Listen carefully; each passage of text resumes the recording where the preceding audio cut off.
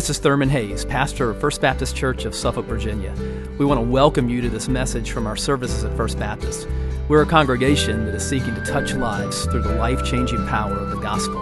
I pray that you'll encounter Christ in His power and love even now as you listen. This morning I want you to open your Bibles to Psalm 78. We're going to be looking at this psalm, talking about the generations. And I appreciate the opportunity to speak today. Pastor and his wife are beginning their time at the Southern Baptist Convention that's meeting this week in Dallas. And so be very much in prayer for them, as the work of the Southern Baptist Convention really is, I don't know if you're aware of it or not, but the Southern Baptist Convention only actually exists 2 days out of the year. Did you know that? 2 days out of the year when the churches come together, gather together, that is the convention of churches. The rest of the entities and institutions and the work that is done is the carrying out of what's decided and the work of those institutions that are directed by those 2 days of the Southern Baptist Convention. And so it really is important. We give money and we give time and resources to that, and we partner freely with the Southern Baptist Convention, and it is very important that the representation of those who are on boards and committees and all of the work that's done there is done in a way that is effective and has the maximum impact on the kingdom of God. So let's look today at this passage from Psalm 78. I want to read a few verses and then we'll begin. Give ear, O my people, to the law. Incline your ear to the words of my mouth. I will open my mouth in a parable, and I will utter dark sayings of old, which we have heard and known, and our fathers have told us. And we will not hide them from their children, telling to the generation to come the praises of the Lord and His strength and His wonderful works He has done. Let's pray. God, thank you so much for the opportunity today to speak about your shaping us into the disciples that you would desire for us to be, and the outflow of those lives lived well for you and for your kingdom, being the work that we would do in making disciples. Lord, we love you, and we ask this prayer in the name of Christ. Amen. If you look at your program that you're given each week, of course in church life we call this a bulletin, you'll notice that there is a little section of this bulletin that has a statement. And it says, we exist to glorify Christ by making disciples that make disciples in our community and around the world. That's our vision statement. That's our purpose statement. Some would call it a mission statement of why it is that we exist as a church. And I want to talk today about a section of that, the section of the phrase that says disciples making disciples. This is part of who we are as a church, and it's important. It's something that we need to be talking about a great deal. It's a concept that would be important for us to discuss in many ways, and we are having those discussions again and again across the life of the church. But sometimes I think that in our personal lives, we are sometimes hesitant to act on that, to act on a disciple who is then making disciples. I mean, we ask questions. We say, well, if I'm going to disciple someone else, I mean, what do I have to offer? I mean, I've made a lot of mistakes in my life, and I'm not sure I really have a lot of advice to offer someone else. Someone might say, well, you know, I've been coming to church for a while, and I definitely have more knowledge than I've had, you know, in the past. But I realize that, I don't know a lot. And it seems like the more I learn, the more I realize how little I really know, and I don't know what I could really teach someone else. And besides, I'm not even sure where I would start, or how I would start, or who I would start with. But yet at the same time, we're having those discussions. There are cultural issues that are going on around us. And persons who are naming the name of Christ, who are clearly struggling in their faith and are in need of someone to be significant, to have a significant influence in their life. And I want to kind of hone in on an area in the area of parenting where I think this is really true. Cultural factors are bringing change in our culture, and we often see those influences. And we ask, how will I instill character in my children? How will I instill character in my grandchildren? And how do I challenge someone else to live a faithful life for Christ? We want to see our kids succeed, do we not, as parents? And I think in parenting is one of the places where you really do have that opportunity as God gives you children in a home for a period of years, and you have an opportunity to have discussions with them. That is a process of discipleship. But, we want our kids to be successful. We want them to be successful academically. We want them to succeed through sports. We want to see character development come out of that, because we know that sports often can teach them self-discipline. It can teach them self-control. There are a lot of things that sports can bring, and so we will invest the time. Hey, I want my kids to play sports because there's so much that they could gain from that. We want them to have the right friends. We want them to have the right grades. We want them to be a person of character. And of course, we want to see them be strong spiritually. We want to see them have a lot of these things.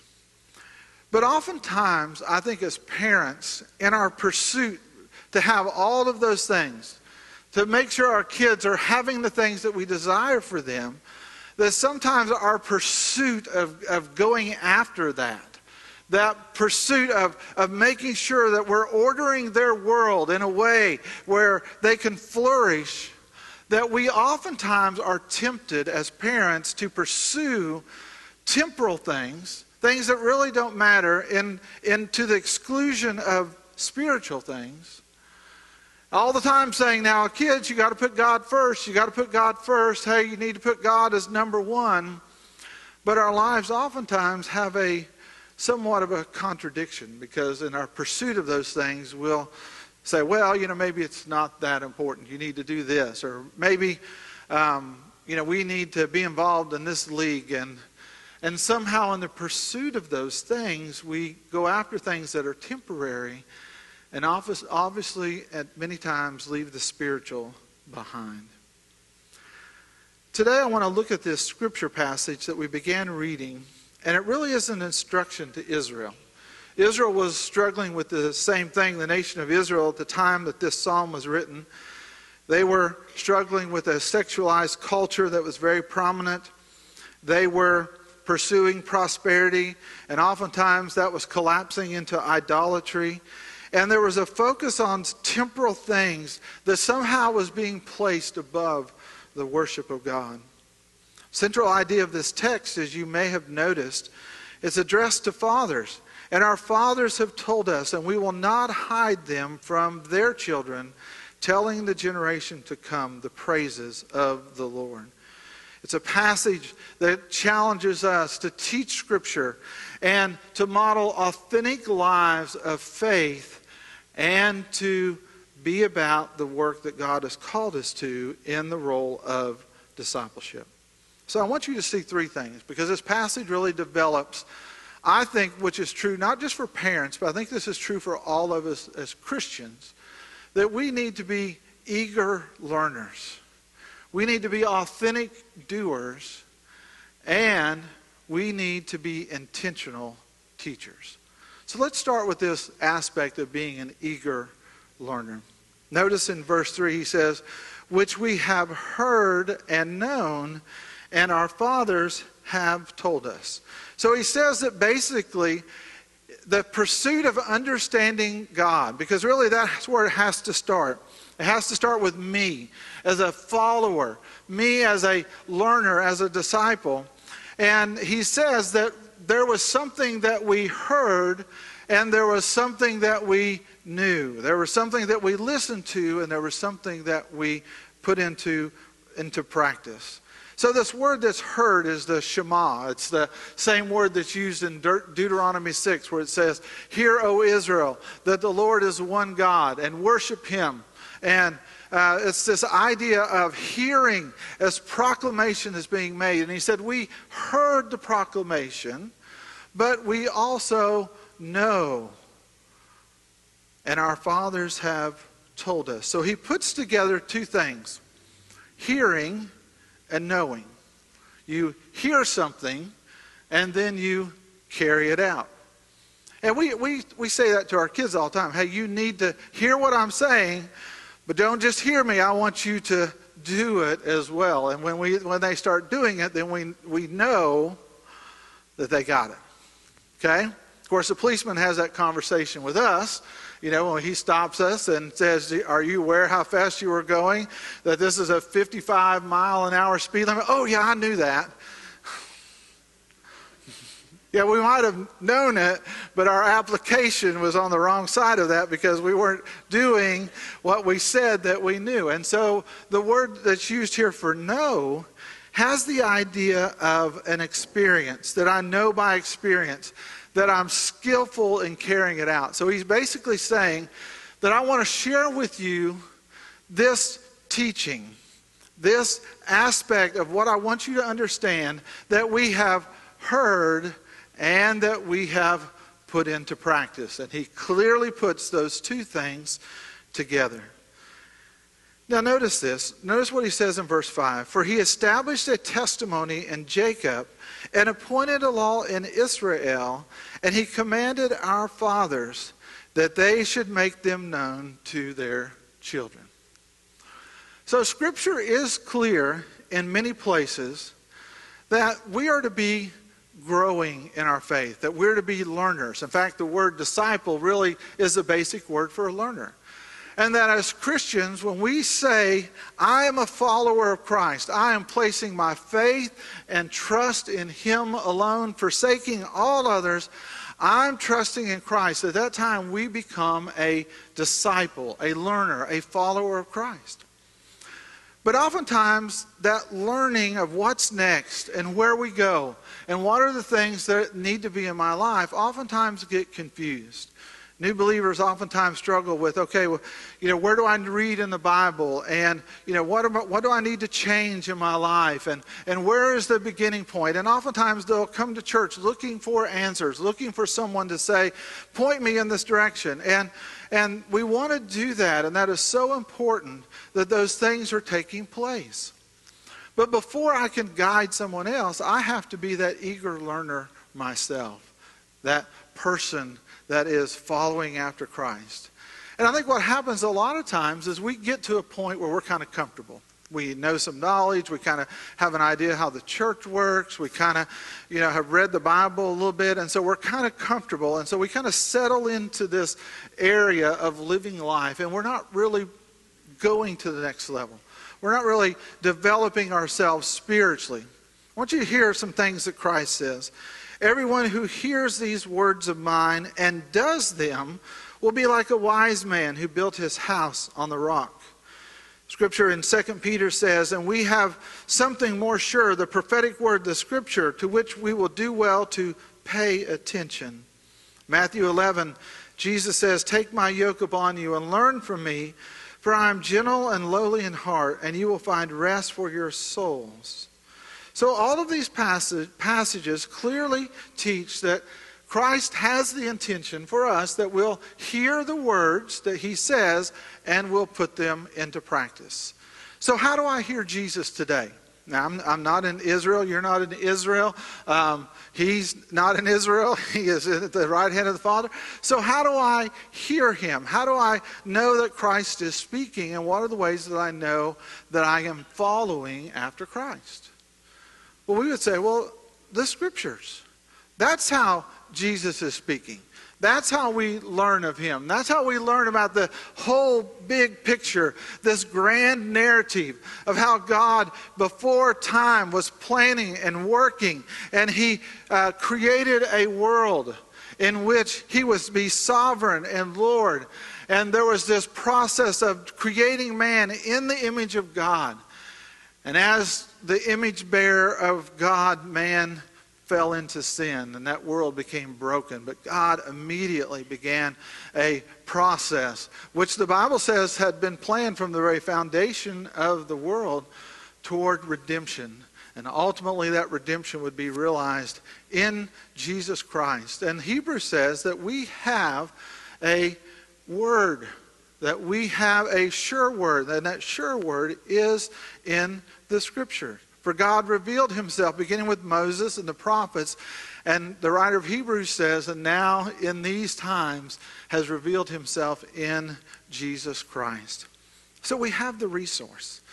The resource is with us. And if you don't have a Bible, talk to me. Talk to someone in the church. We have Bibles that we would love to give you, because that really is the place where you have to begin to invest yourself in the investment of God's Word. And the Bible expects us. In fact, do you know that one of the greatest factors in persons who start the journey of faith and then begin the process of growing in their faith till they get to a point where we would call, spiritual maturity, that the number one factor in studies where people have gone and looked at the lives of these persons who had radical changes, that their engagement with the Bible was the key factor in their spiritual growth and in their maturity. That one simple thing, engagement with the Scriptures, where they were reading it individually, where they were bringing resources to bear, trying to understand it, whether it was through a study Bible or they were involved in a group that was studying Scripture together. And in that group there was a process of discussion where there were older believers and younger believers, and they were learning from one another. And there were discussions that were going on that were saying, okay, this is these big concepts, but how do I live that out? How do I take that and get that down to where it's at the office, it's when I'm in the car and someone cuts me off in traffic? How do I get those things to the basic areas? How I raise my kids, how I speak to my spouse. How does Scripture go to that level? It's clear that happens when people begin to engage in the reading of Scripture. So we make a big deal about that. When you come to worship, you hear the Bible preached. When you go to Sunday school, someone has a Bible and they're teaching concepts and there's discussion going on around the Bible. When we talk about issues and, okay, you come to us and say, I'm having this issue in my life. We say, well, let's look at Scripture. What does God say? There's a reason why we're always pointing you back to that point and to that place. Because this isn't just a come in, learn a few rules, and then, I'll just keep down the road. This is a matter where God wants to change you. He wants to change your character. He wants to change you as a person. And in fact, when you come to faith in Christ, the Bible literally says we are born anew. We are born again. That there is a new nature inside of us that is placed there by God. And the Holy Spirit is residing inside of us. And that Holy Spirit is our guide through that process of learning. And so when we place an emphasis in children's ministry and in youth ministry and in other areas, and we're talking about the Bible, a lot of times people say, well, these kids are facing a lot of things in life. There are temptations that they have. There are other things going on. So we need to talk about the relevant issues of the day. And while that may be true in some extent, the way to help them deal with those issues is not just in the discussing of the issue, it's in giving them the tools that when they face those to know what would please God. How could I live an obedient life? How could I know that the action that I'm taking is the right action to take? Is there anything that God says about this? And so when we're pointing them to Scripture and then allowing the discussion of the day to come out of that Scripture, then we're giving them the tools to see life and understand that. And as parents, I think that's so important.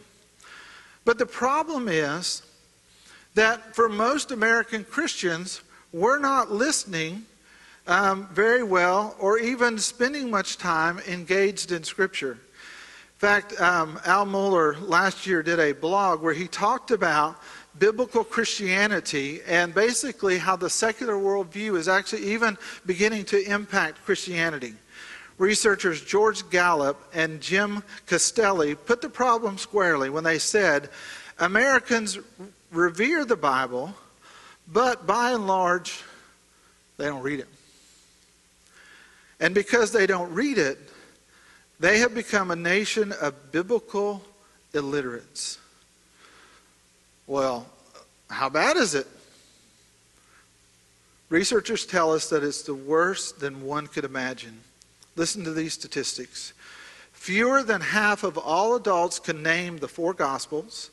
Many Christians cannot identify more than 2 or 3 of the disciples. According to the data from the Barna Research Group, 60% of Americans can't even name 5 of the 10 commandments. No wonder people break the commandments all the time, he says, kind of a side note. Multiple surveys reveal these problems. According to 82% of Americans, the statement, God helps those who help themselves, is a Bible verse. And the article goes on and on. I'll post it on Facebook later if you want to read more details. And the problem is that somehow in the midst of needing this resource for our culture, needing this resource so that we can live faithful lives, needing this research, we've left behind the pursuit of learning, the pursuit of knowledge. And as Christians, we've got to rediscover that pursuit of God and knowing Him and knowing His Word and knowing what He has said and taking those truths and applying them to our lives. And if you are going to grow in your faith, if you want to see God do something in your life, that cannot happen apart from your engagement in God's Word. It's vital. If you're not in a group, get one. If you're not reading your Bible every day, take time to do that. I remember I was complaining one time, you know how your kids will kind of call you out. Shelby was probably in middle school at the time.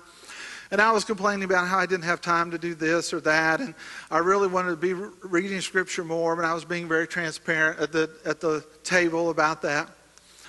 And she says, well, Dad, you have time to watch TV. And she named all the news channels, that shows that I was watching. She says, you have time to watch all of those. Got a little quiet at the table about that point. But you know what? She was right. Because I was finding all of these other things and instructions that I was, felt like I just had to know, and I was missing out on significant time in God's Word, and it changed something in my life. Bible tells us that this part of making disciples who make disciples for parents has to start with us engaging in Scripture. We can't teach something to someone else that we're not learning ourselves. We can't impact the lives of someone else if the Holy Spirit is not doing a work and we're not allowing Him to do a work in our life. We make excuses, of why that is, but all of those excuses go away. Colossians 3:16 says, let the word of Christ dwell in you richly, teaching and admonishing one another. Let the teaching of Christ, let the word of God dwell in you richly, admonishing and teaching one another. Isn't that interesting? Paul says that, yes, it begins with me. It begins with my pursuit of Him. And whether you're a parent or whether you're not a parent, if you're a believer, this pursuit of engaging in Scripture is for all of us. But there has to be an outflow of that. We were never considered just where that just comes in and comes in and comes in, and it never goes back out, because we have to be doers as well. And so you'll notice the next point, authentic doers. And then this verse 7 says this, that they may set their hope in God and not forget the works of God, but keep His commandments. Verse 6 indicates that there were 5 generations being addressed. Notice what he says, the generation to come might know them, that the children would be born, that they might arise and declare them to their children, and they may set their hope in God and not forget His works. Parents, if you want to help your kids be focused on Christ, focused on a life that glorifies Him, there is a process that you have to engage yourself in.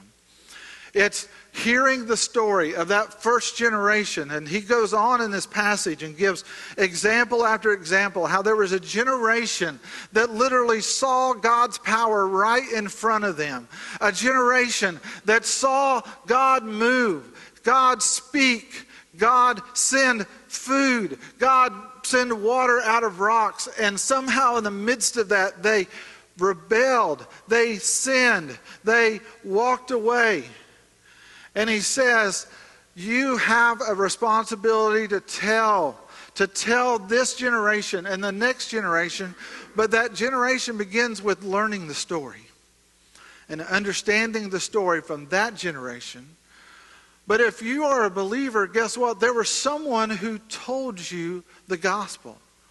That's a second generation. And then as you heard that and you believed, you're the third generation. And then as you teach your kids, as you teach other people, that's the fourth generation. But remember, it's disciples making disciples who then what? Make disciples, and it goes to the fifth generation. And if that process is going to happen, there has to be this discussions, this telling, this authentic living out what it means to keep the commandments of Christ. You can go back to Moses and the Exodus, and time after time after time, God said, when you go into the land, now that these things have happened, you have got to keep my commandments and live them out.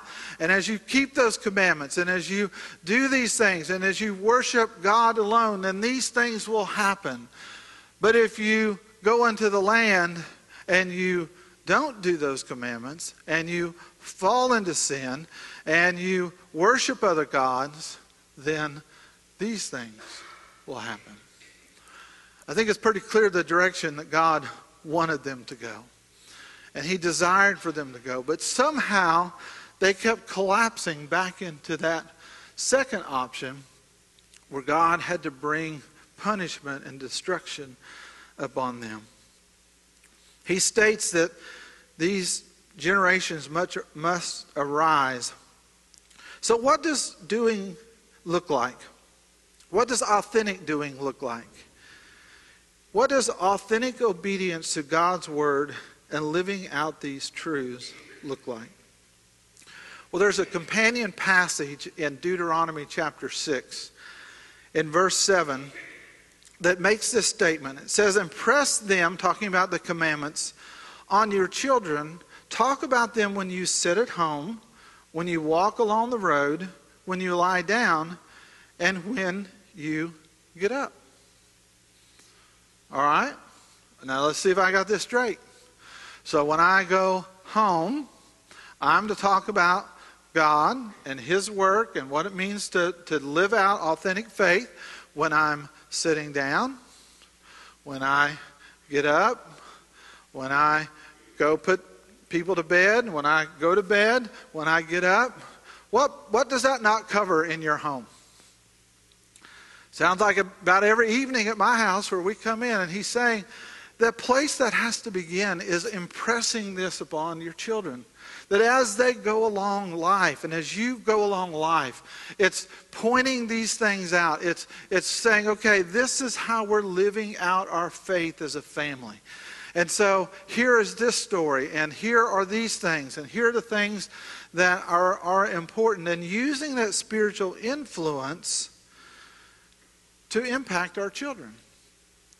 But oftentimes what happens is we're so much in rebellion ourselves, doing what we want to do, pleasing ourselves, doing the things that we want to do, the things that I deserve, that we are leaving a generation behind in pursuit of temporal things.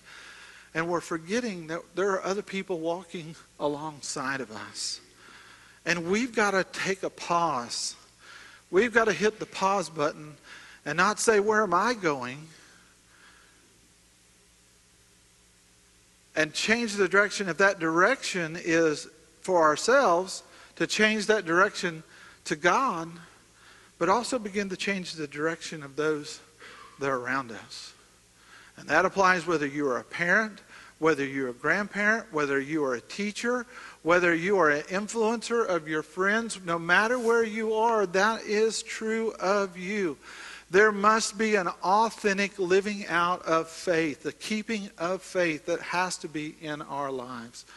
And unfortunately, what happens a lot of times is we're saying, yes, I'm a follower, but then we're over here engaging in things for the pursuit of ourselves that don't really seem to really reflect the commandments of Christ very well. They don't really reflect personal purity and holiness very well. And we're all doing it in the name of freedom. Oh, I'm free in Christ. But we're allowing those things that once enslaved us somehow to capture us again in the midst of our freedom. And you know what? People look at that. Our kids look at that, and what do they say? Mom, Dad, looks, we don't want to say the H word, do we? Hypocrite. But sometimes we are. And it's a reminder that, guess what? We influence our kids. Parents, you influence your kids more than you realize. In study after study where they have asked kids as they became adults, who was the most significant person in your life that influenced you spiritually?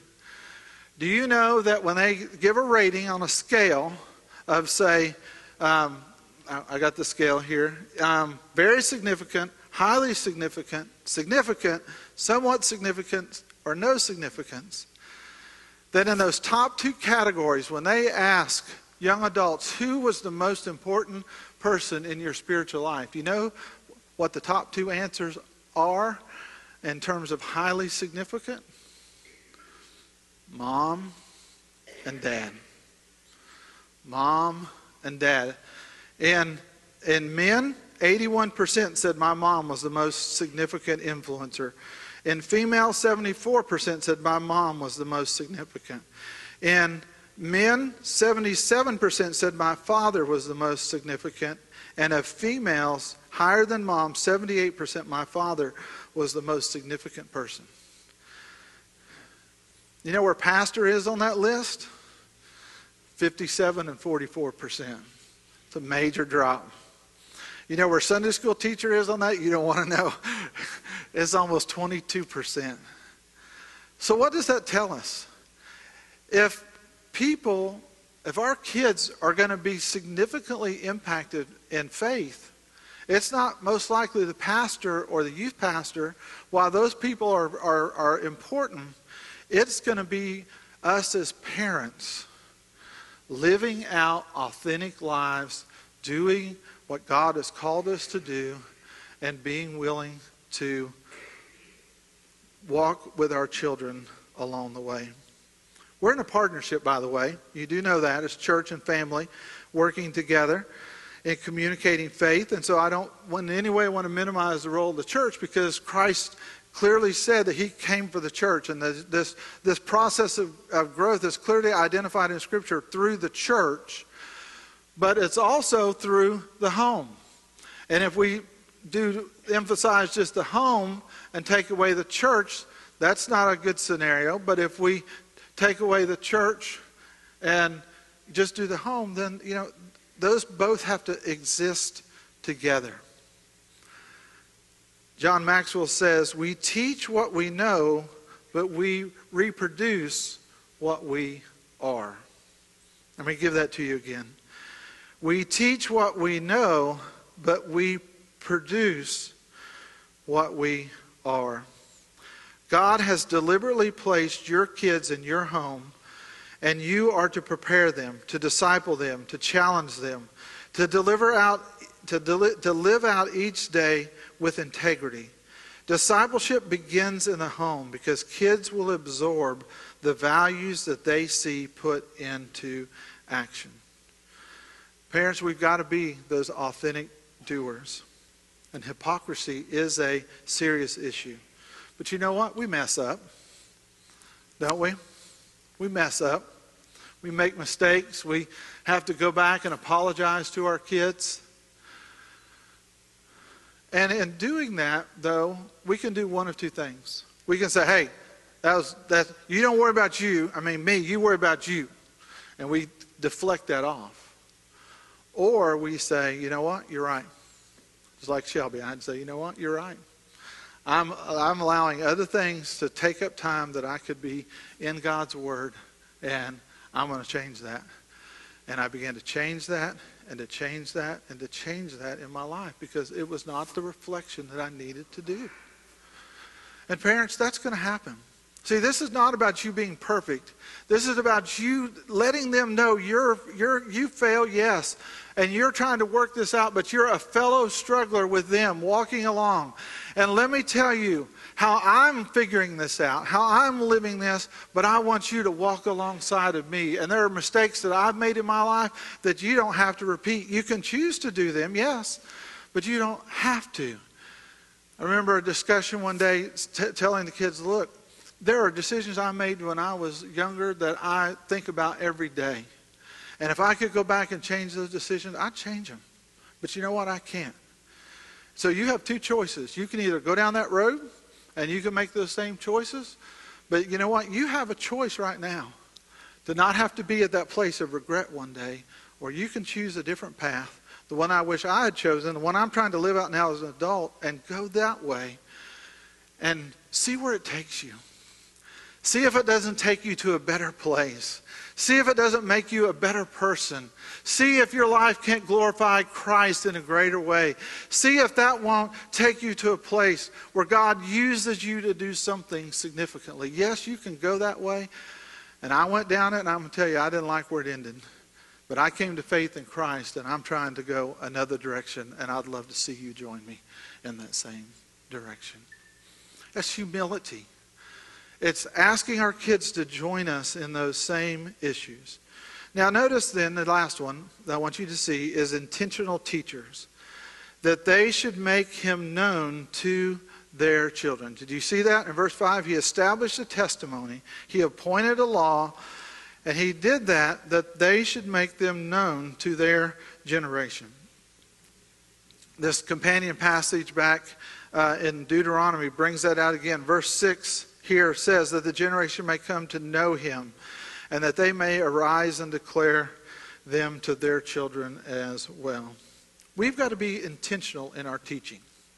Now, I know I gave a statistic a minute ago about Sunday school teachers, and some of you said, man, but don't discount that, because there are teachers that you had from experience that were significant, and they invested in your life. And the intentional teaching that we have to have in our lives comes from not just where we are in a silo by ourselves, but it's being done in a group. So you need to pursue after teachers who are passionate about God's Word. You need to pursue after people who are wanting to understand God's Word and get alongside of them and listen to them and read things with them and make that a part of that. That is intentional learning. But parents, we've got to be intentional teaching to our kids as well. Now, what does that look like? Well, I can tell you how it looked in our home. Every Sunday, when we sat down for lunch, all right, what did you learn today? What did you learn in Sunday school? What did you learn from the sermon?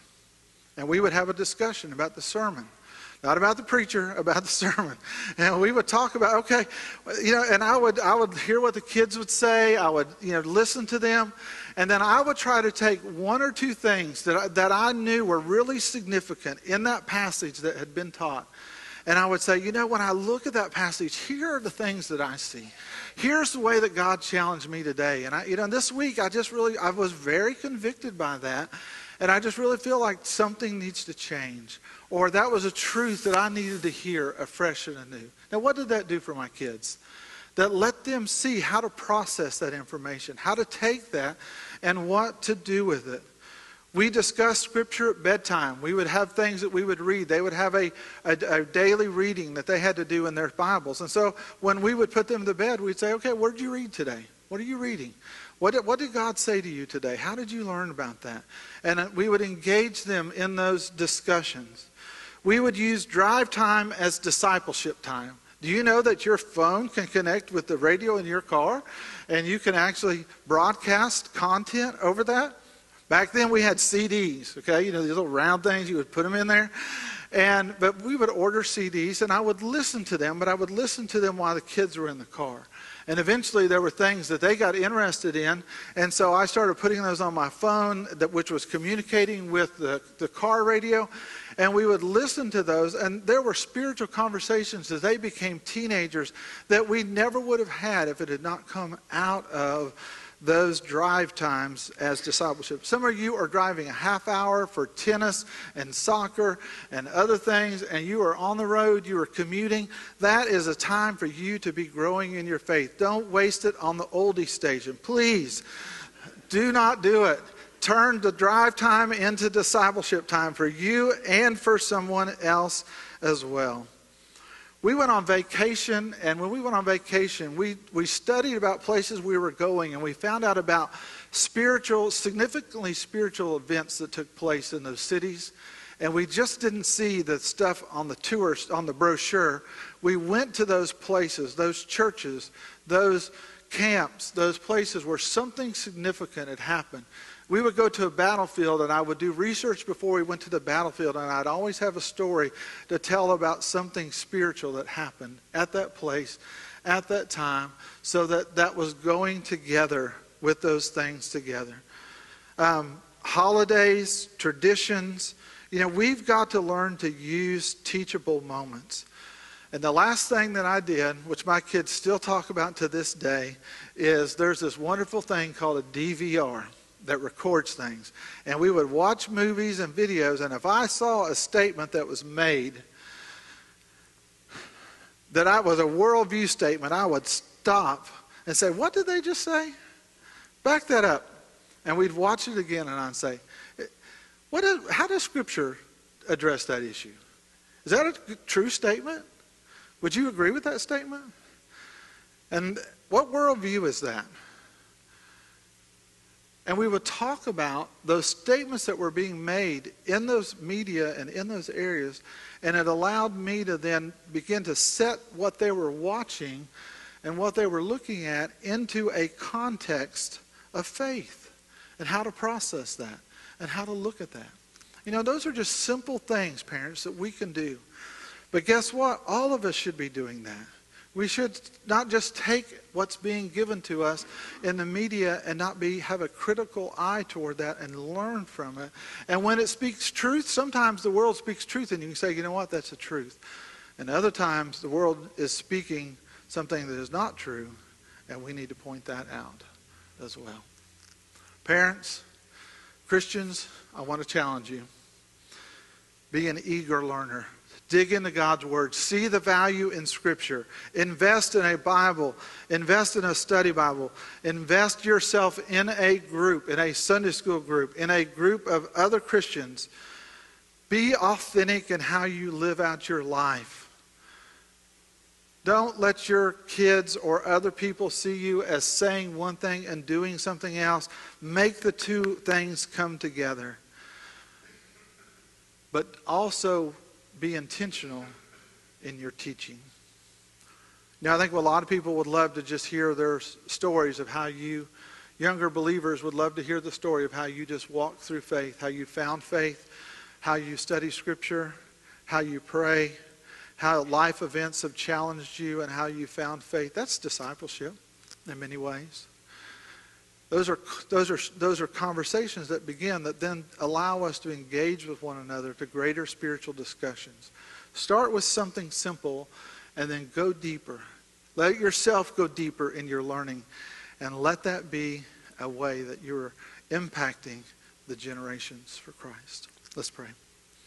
God, thank you for the opportunity we've had today just to look at this passage. God, it's a reminder of the integrity that must be in our lives. And even as this passage closes and talks about David and his integrity of heart, and he guided others with skillful hands. God, I pray for the parents in this room that we would take serious these commandments from Scripture, and that we would guide others with skillful hands.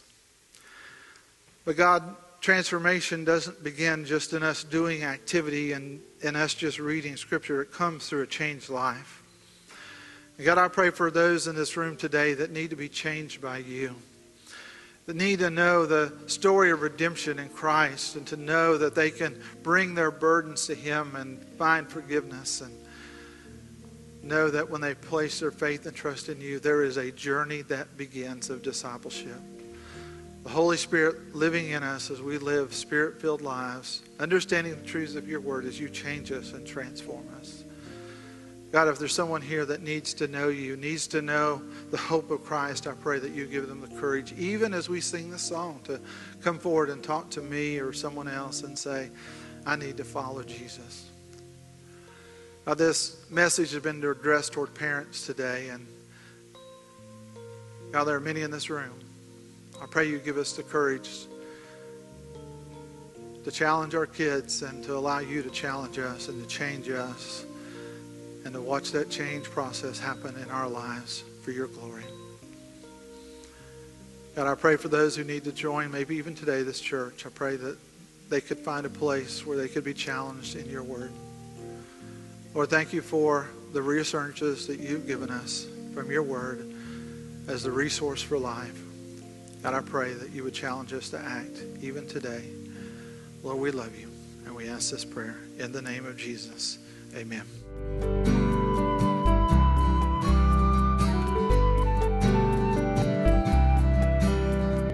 I hope you've been blessed by this message. Christ is the answer for every need, now and for all eternity. As someone once said, Jesus plus nothing equals everything, and everything minus Jesus equals nothing. Have you trusted in Jesus as your Savior? If not, why not now? His arms are open wide to receive you. It may help to pray a prayer like this.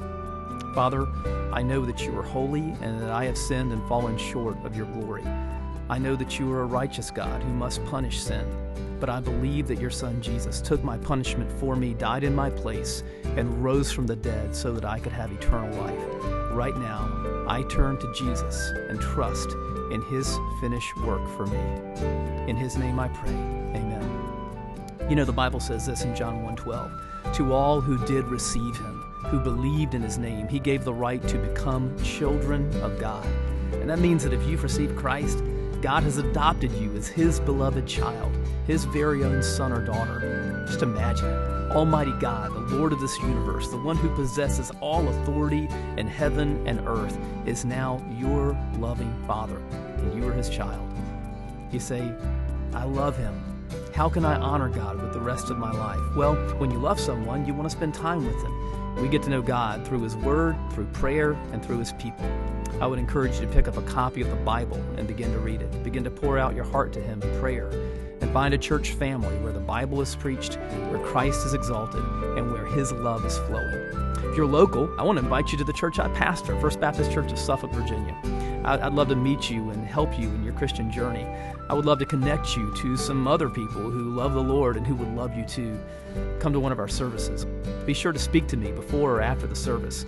Maybe you live outside our area. I'd love for you to write me. My email is pastor@fbcsuffolk.org. Tell me what God is doing in your life. If you have spiritual questions I could help you with, please let me know.